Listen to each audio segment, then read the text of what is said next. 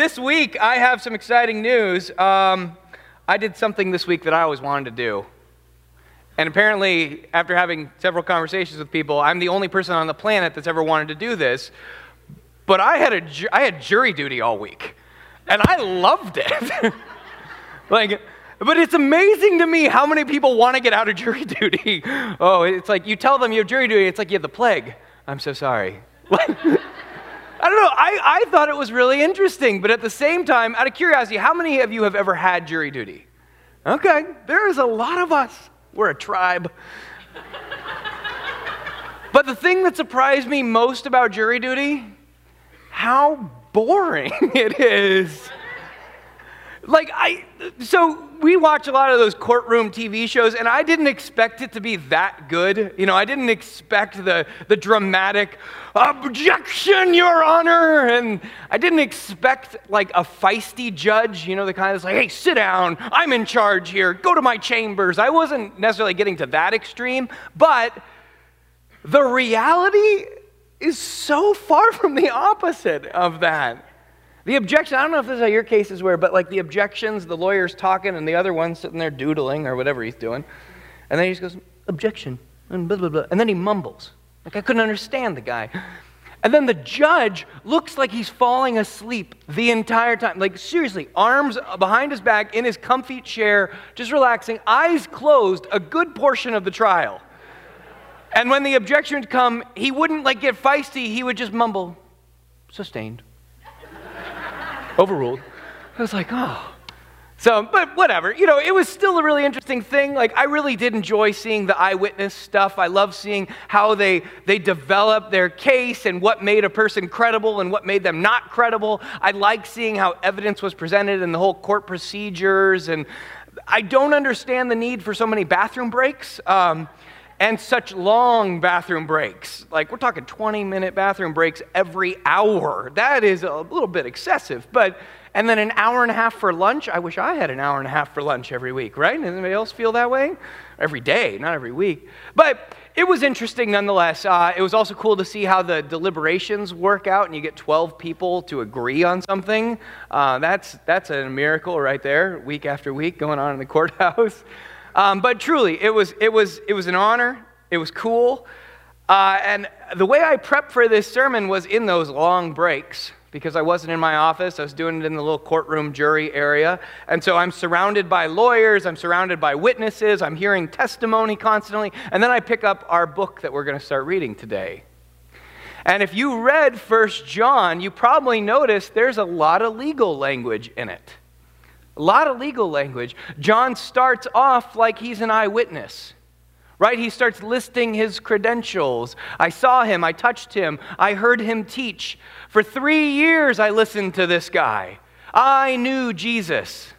And then John develops his story. He gives his account. And so, as I was sitting there in the courthouse surrounded by this, it just kind of struck me as just a very interesting thing. Well, before we jump into John, we're going to be looking at his letters for the next month or two, the next couple months. Before we understand 1st, 2nd, and 3rd John, we need some background.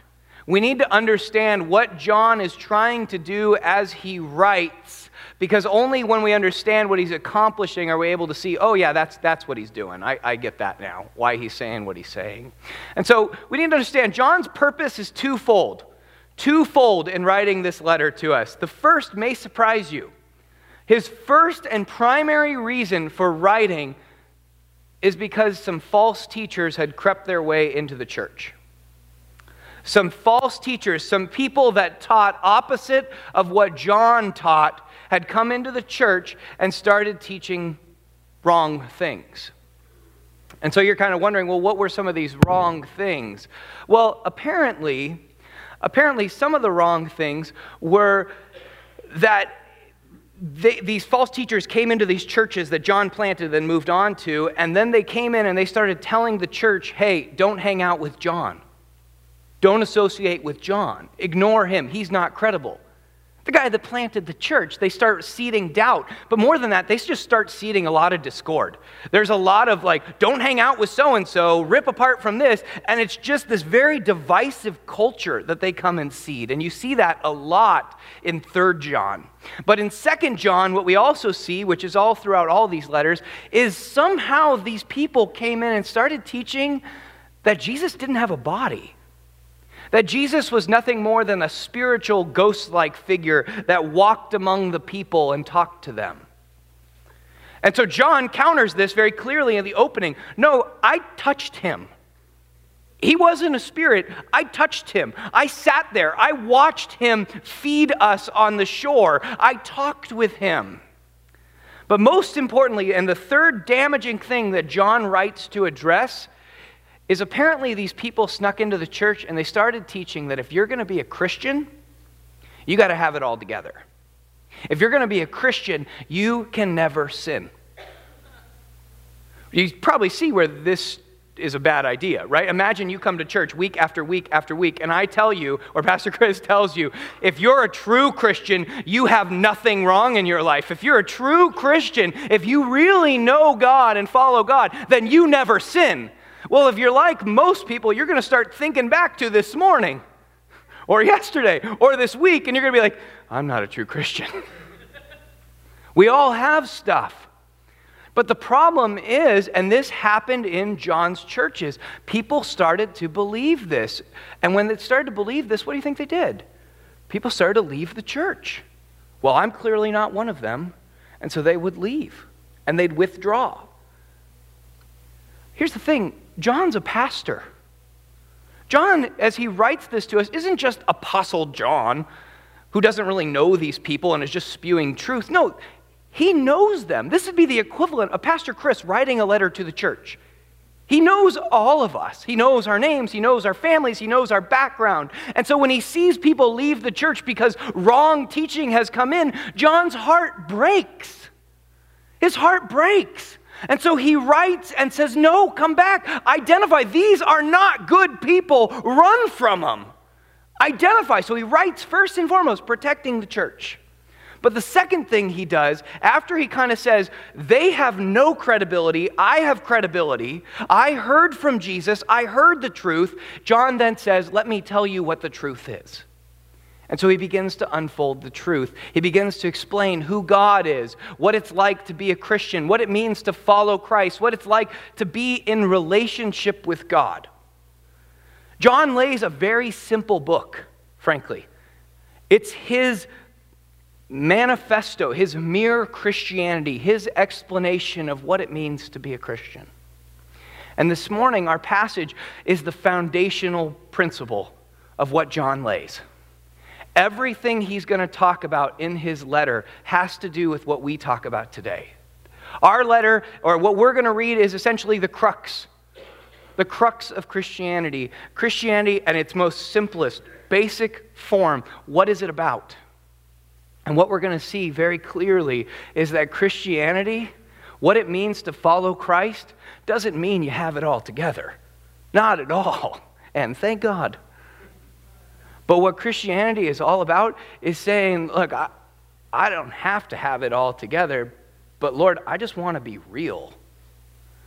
I'm not going to show pretense. I'm not going to make stuff up. I'm not going to try and make people like me.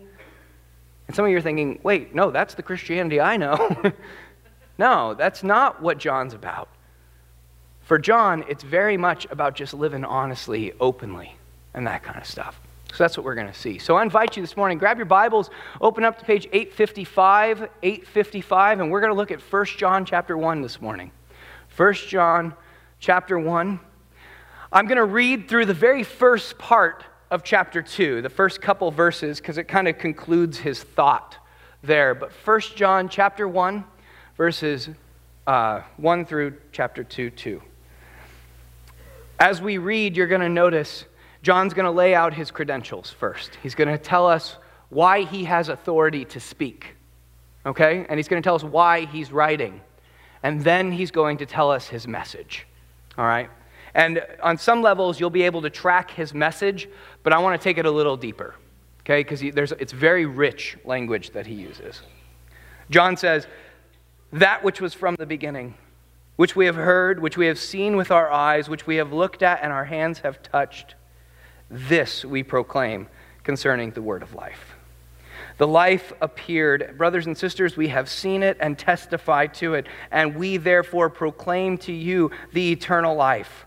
The eternal life which was first with the Father but has now appeared to us. We proclaim to you what we have seen and what we have heard, so that you may also have fellowship with us, so that you may be in relationship with us. For our fellowship, our relationship is with the Father and with His Son, Jesus Christ. Furthermore, we write this to make our joy complete. Now, brothers and sisters, this is the message we have heard from Him and therefore declare to you: God is light. In Him there is no darkness at all. If we claim to have fellowship with Him and yet walk in the darkness, we lie, and we do not live out the truth. But if we walk in the light as He is in the light, we have fellowship with one another, and the blood of Jesus, His Son, purifies us from all sin. Now, if we claim to be without sin, we're deceiving ourselves and the truth is not in us. But if we confess our sins, God is faithful and just and will forgive us our sins. But more than that, He will also purify us from all our unrighteousness.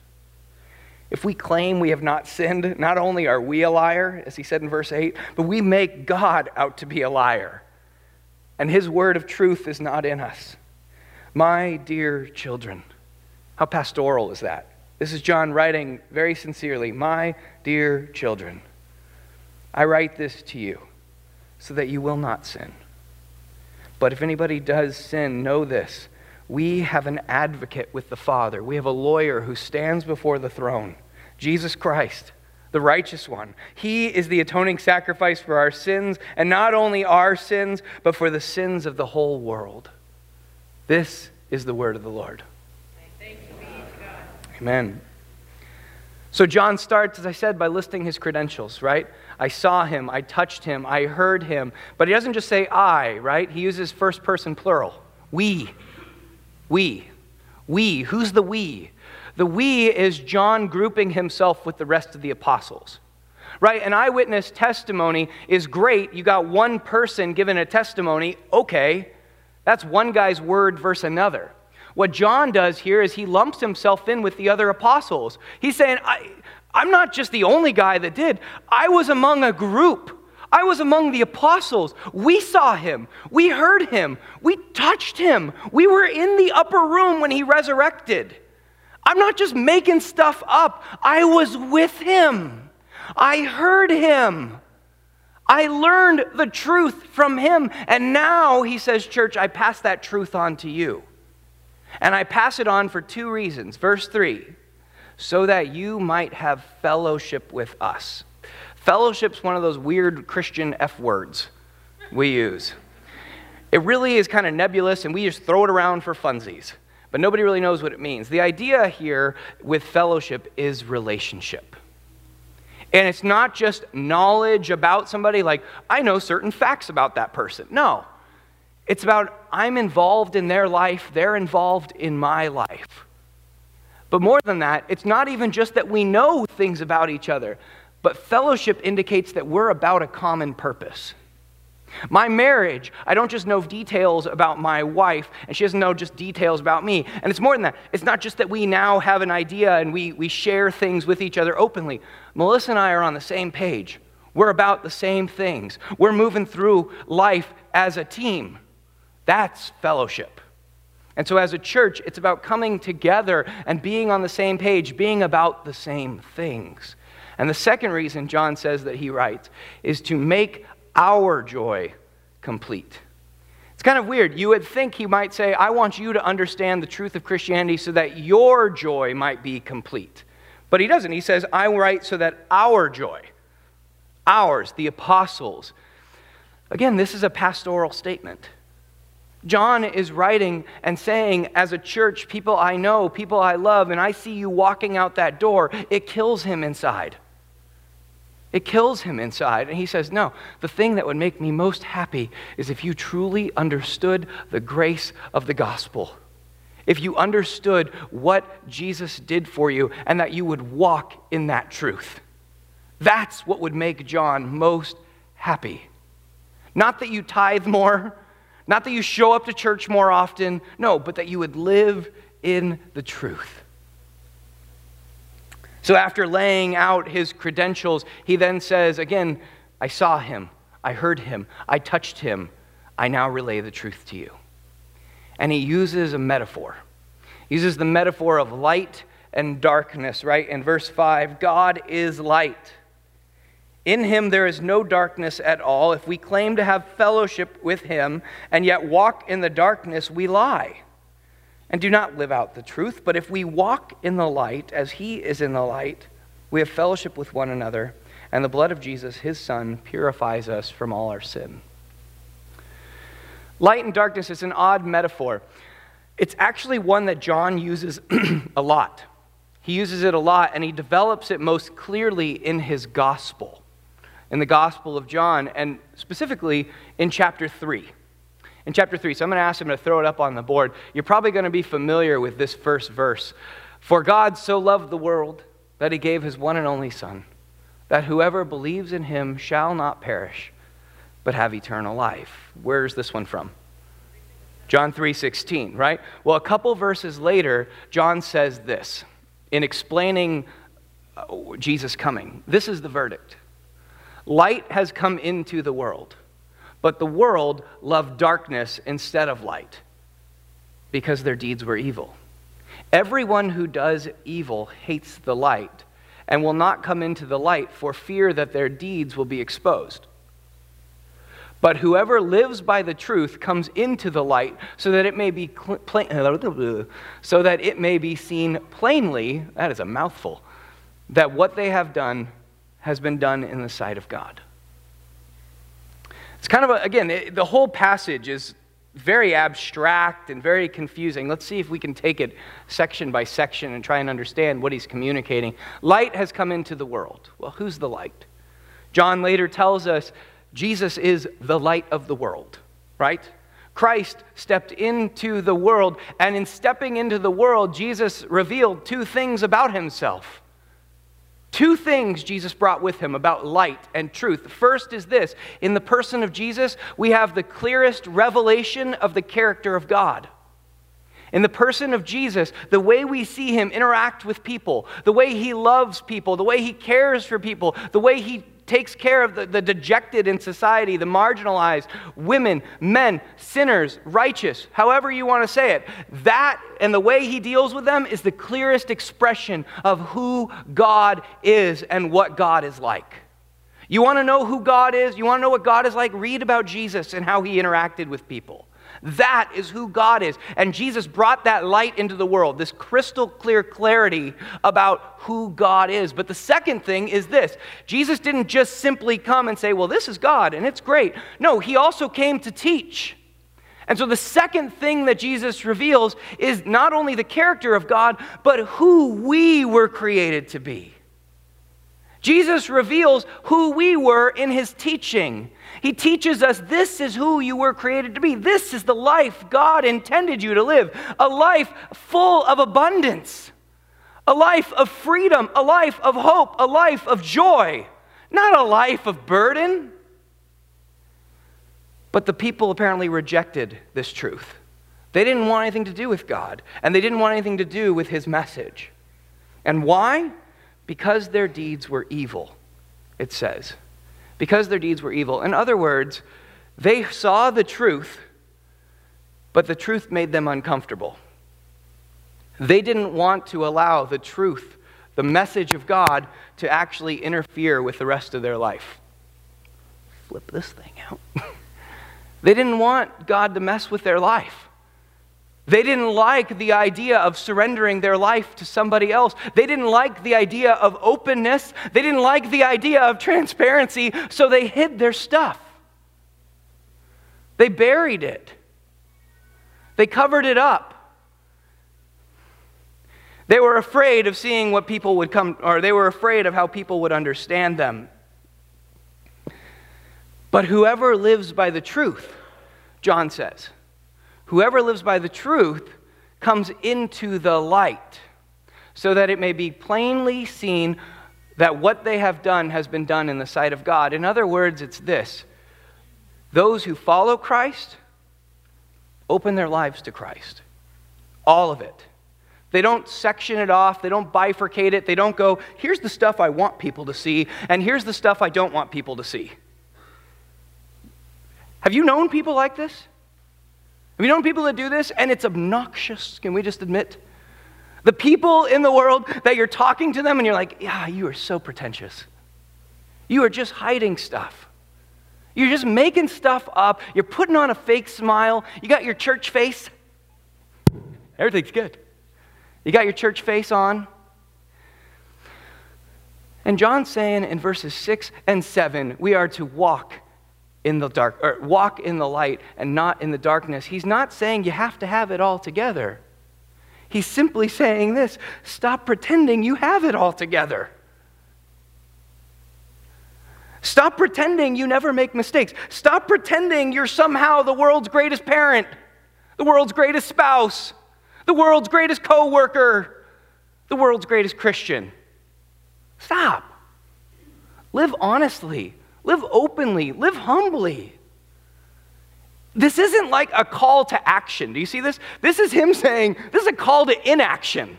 Stop trying so hard to be fake. Just be. Be real. Be real and invite God into all the aspects of your life. And here's the other thing about this.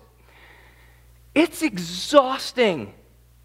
Is it not? It's exhausting keeping secrets.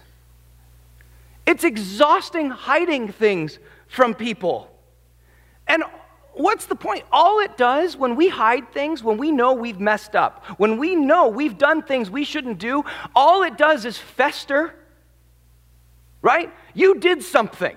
And maybe it's easier for you if you think back to when you were a child. But when you did something wrong and you knew you did something wrong, like you broke your arm and you didn't want to tell your parents. We had a little girl in here this morning that did that. It's just this standard for kids. But we do this as adults. All it does is bring guilt. All it does is bring shame. All it does is weigh you down and discourage you. Is that the life that Jesus intended for you? No. Jesus came that you would have freedom, not shame. Not be ashamed of the way you live. Jesus came for freedom. It's exhausting. And then here's the other beauty of this whole thing. Look at verse 8. What are we so afraid of? What are we so afraid of that we have to keep these secrets, that we have to be pretentious, that we have to spend all this time coming up with excuses? What are we afraid of that somebody's going to think, oh, they're terrible? Here's the beauty, verse 8. If we claim to be without sin, we all deceive ourselves, and the truth is not in us. And more than that, look at verse 10. If we claim that we have not sinned, we make him out to be a liar, and his truth is not in us. Everyone's a sinner. Everyone. You're no different than anybody else. You got different stuff than other people, sure. But you're no different than them. Why are you spending so much time hiding your stuff? Are you afraid that they're perfect and somehow they're gonna mar their understanding of you? No. No. So John calls us to freedom. John calls us and says, you want to fix that guilt? You want to fix that burden in your life? You want to fix why you're having to go around and be all pretentious the whole time? Confess. Just get it out there. Own your stuff.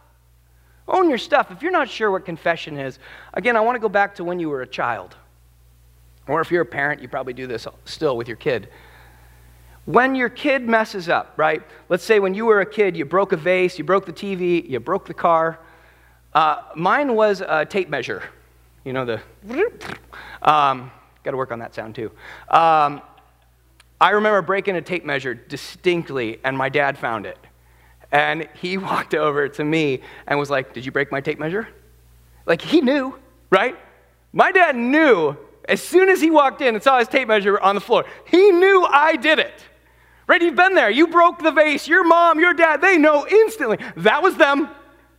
I know who it is. And yet they still walk up to you and say, did you do it? And as a child, you go, uh-uh. Nope. I don't know how it broke. A bird flew, whatever. Why does a parent push a kid to confess?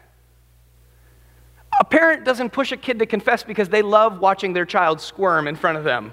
Oh, I love watching my child be in agony. No, nobody does that.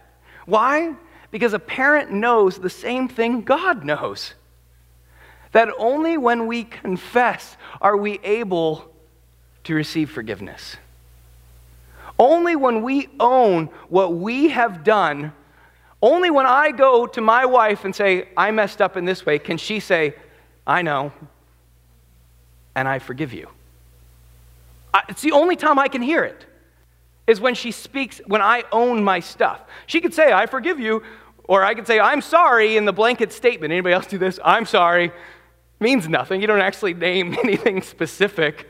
But when you own your stuff, you go, I messed up like this, and they may not instantly receive it, but they finally come around and say, I forgive you, that means something. And so John tells us God already knows that you've sinned. You're not hiding anything from him. So confess it, own it. And here's the beauty. John says, if we confess our sins, he is faithful and just to not only forgive our sins, but to purify us from all unrighteousness. So again, going to the child analogy to understand forgiveness and purity is this. When a parent says, I forgive you, it's them saying, I'm not going to hold this against you anymore. Right? It's them saying, it's done. We're good. We're cool. That's it. I'm not bringing it up. We're good. I forgive you. But purity, or to purify unrighteousness, is God not only saying, yes, I'm not going to hold that broken vase against you. It's God saying, I'm going to stoop down and I'm going to clean that vase up for you. I'm going to help you get your life back together. And this is the truth of the gospel. Because I don't know about you, but I've tried to make my life look pretty good. I've tried to do good, and there's a lot of things that I do well. Like, I'm not going to lie, I do some things well. But there's a lot of sin that no matter how hard I try and go cold turkey or force myself out of it, anger, lust, pride, whatever it is, they all creep up. I can't fight those on my own. But it's only when I confess them to the Lord and I go, Lord, I need you in this area of my life, is he able to go, I know, I forgive you, let me help you. Let me step in and clean that up for you. And it's only Christ that can do that. It's only the Holy Spirit that can do that work. Brothers and sisters, can we be honest with each other today? Can we be honest? Can we stop pretending we've got it all together? Can we stop pretending we have the world's most perfect marriage, the world's most perfect children, the world's most perfect job, the world's most perfect life? Can we pretend Facebook doesn't exist for a little while? Right? Have you noticed on Facebook, the only thing people post is how great their life is, and then you talk to them and you're like, man, you got a lot of stuff going on. Why do I only see the negative or the positive on Facebook? That's how we've become. We only show people what we want. Can we be honest with each other? And by honest, I'm not saying we walk around and we're dreary. I'm not saying we're the mopey church. Oh, you don't want to go to Grace. They're all depressed. They all talk about how bad life is. I'm not saying that at all. I'm just saying, can you imagine being in a church where people were just honest with each other? Where people felt safe? Where we walked in and we decided, you know what, we are safe with each other. I'm not taking your stuff to others. I'm not going to use it against you. I'm not going to one-up you. I'm just going to speak words of truth and grace into your life. Can you imagine what the church would look like if we did that? I would want to be a part of that community. We don't need to do evangelism at that point. Everybody's going to flock to that. You mean they care for me? Church, can we care for one another? All of us need a place where we can just be honest and open before the Lord and before each other, where we can speak words of hope and words of assurance to each other. But here's the thing, we need to also confess this. Nobody likes to admit they did wrong. Nobody. Nobody wants to own that their marriage is in some serious trouble. No one wants to admit they don't know how to love their spouse anymore, or that they don't love their spouse anymore. No one wants to admit that. No one wants to admit they don't know how to parent their kids. Or worse, no one wants to admit they screwed up parenting their kid. They messed up. Nobody wants to admit they messed up at work. Nobody wants to admit they harbor bitterness, they harbor anger. No one wants to admit they spend late nights on the computer looking at stuff they shouldn't be looking at. No one wants to admit they've got a drug addiction. They struggle with alcohol. They spend way too much at the liquor store. No one wants to admit they've got a gambling addiction. Nobody wants to admit they're in the wrong. No one. No one. But as we've already said, it's so exhausting coming up with excuses. It's exhausting coming up with excuses. It's exhausting coming to church and somebody goes, hey, what'd you do last night? And having to come up with, well, let me think something that's appropriate.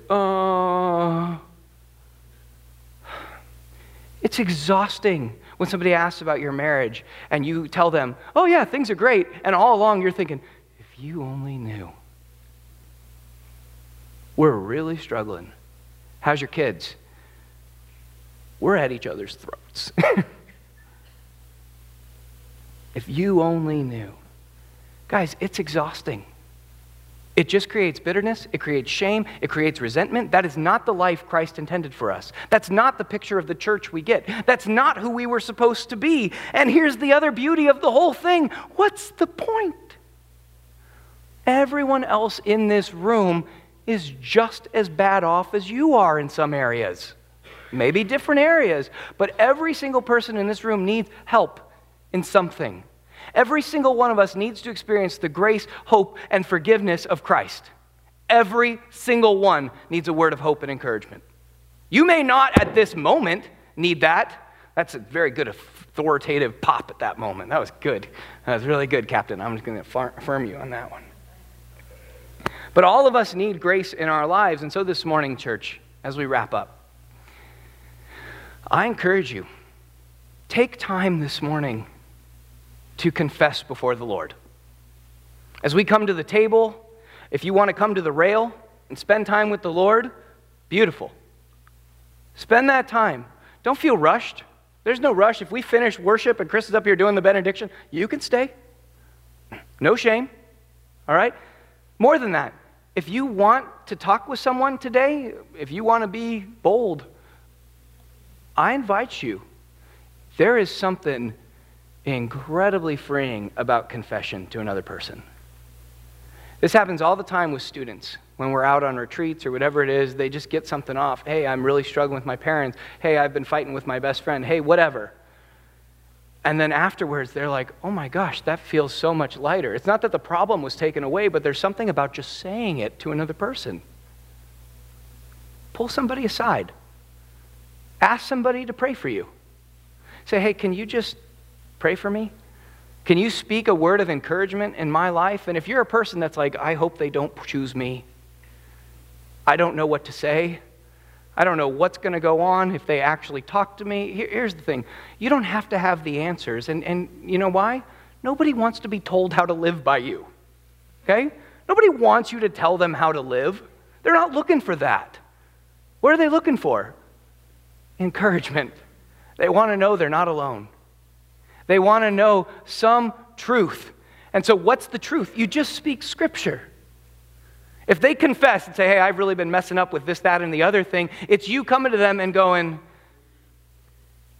Jesus is faithful. He is just. He has forgiven your sins, and He will step in and help clean up that mess.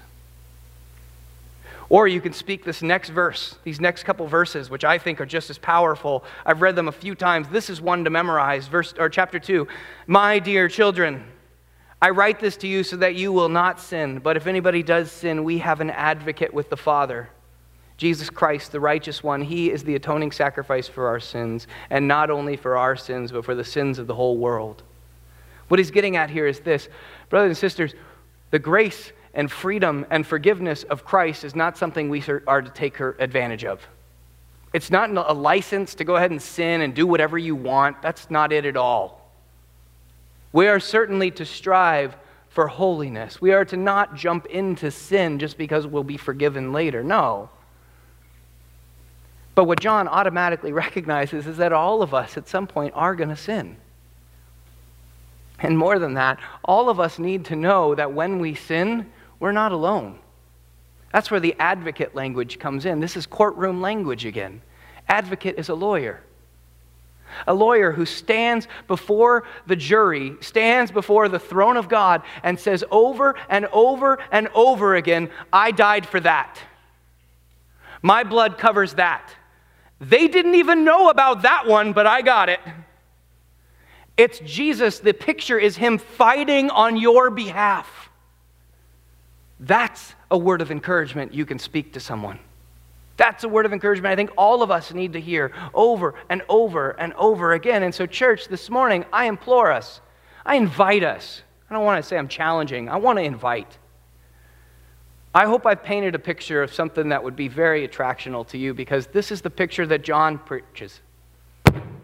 Not an awkward situation, but a church of people that are walking out of darkness into light. A church where people are saying, I don't have it all together, who aren't pretending they do. But a church that are saying, you know what, I need Jesus. And I'm looking to follow him, and I need some help in that process. No judgment, no shame, just honesty. Being real. I assume, like me, you have people in your life who are like that. I love people like that. It is so refreshing. Imagine if we had a church like that. Brothers and sisters, walk out of the darkness into the light. Receive the grace of Christ. Receive his forgiveness. Let's pray.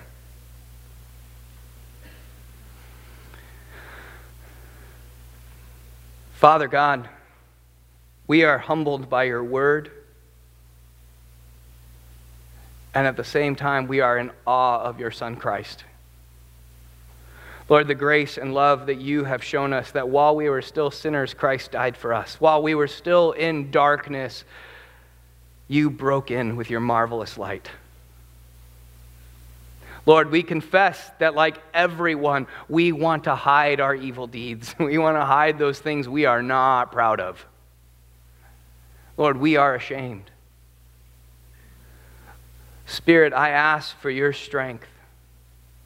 I ask for your strength to come in and give us the boldness to open our lives to you, open our lives to one another. Lord, for you to speak your grace in those areas of our life. For you and your redeeming work to come in and purify our unrighteousness, our brokenness.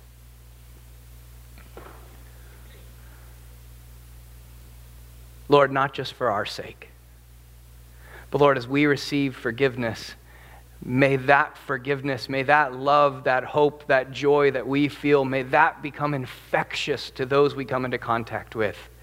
In a broken world that we live in, a broken world that is surrounded by white picket fences and painted houses that look great on the outside, but if people only knew what was going on the dark side, on the inside of the house.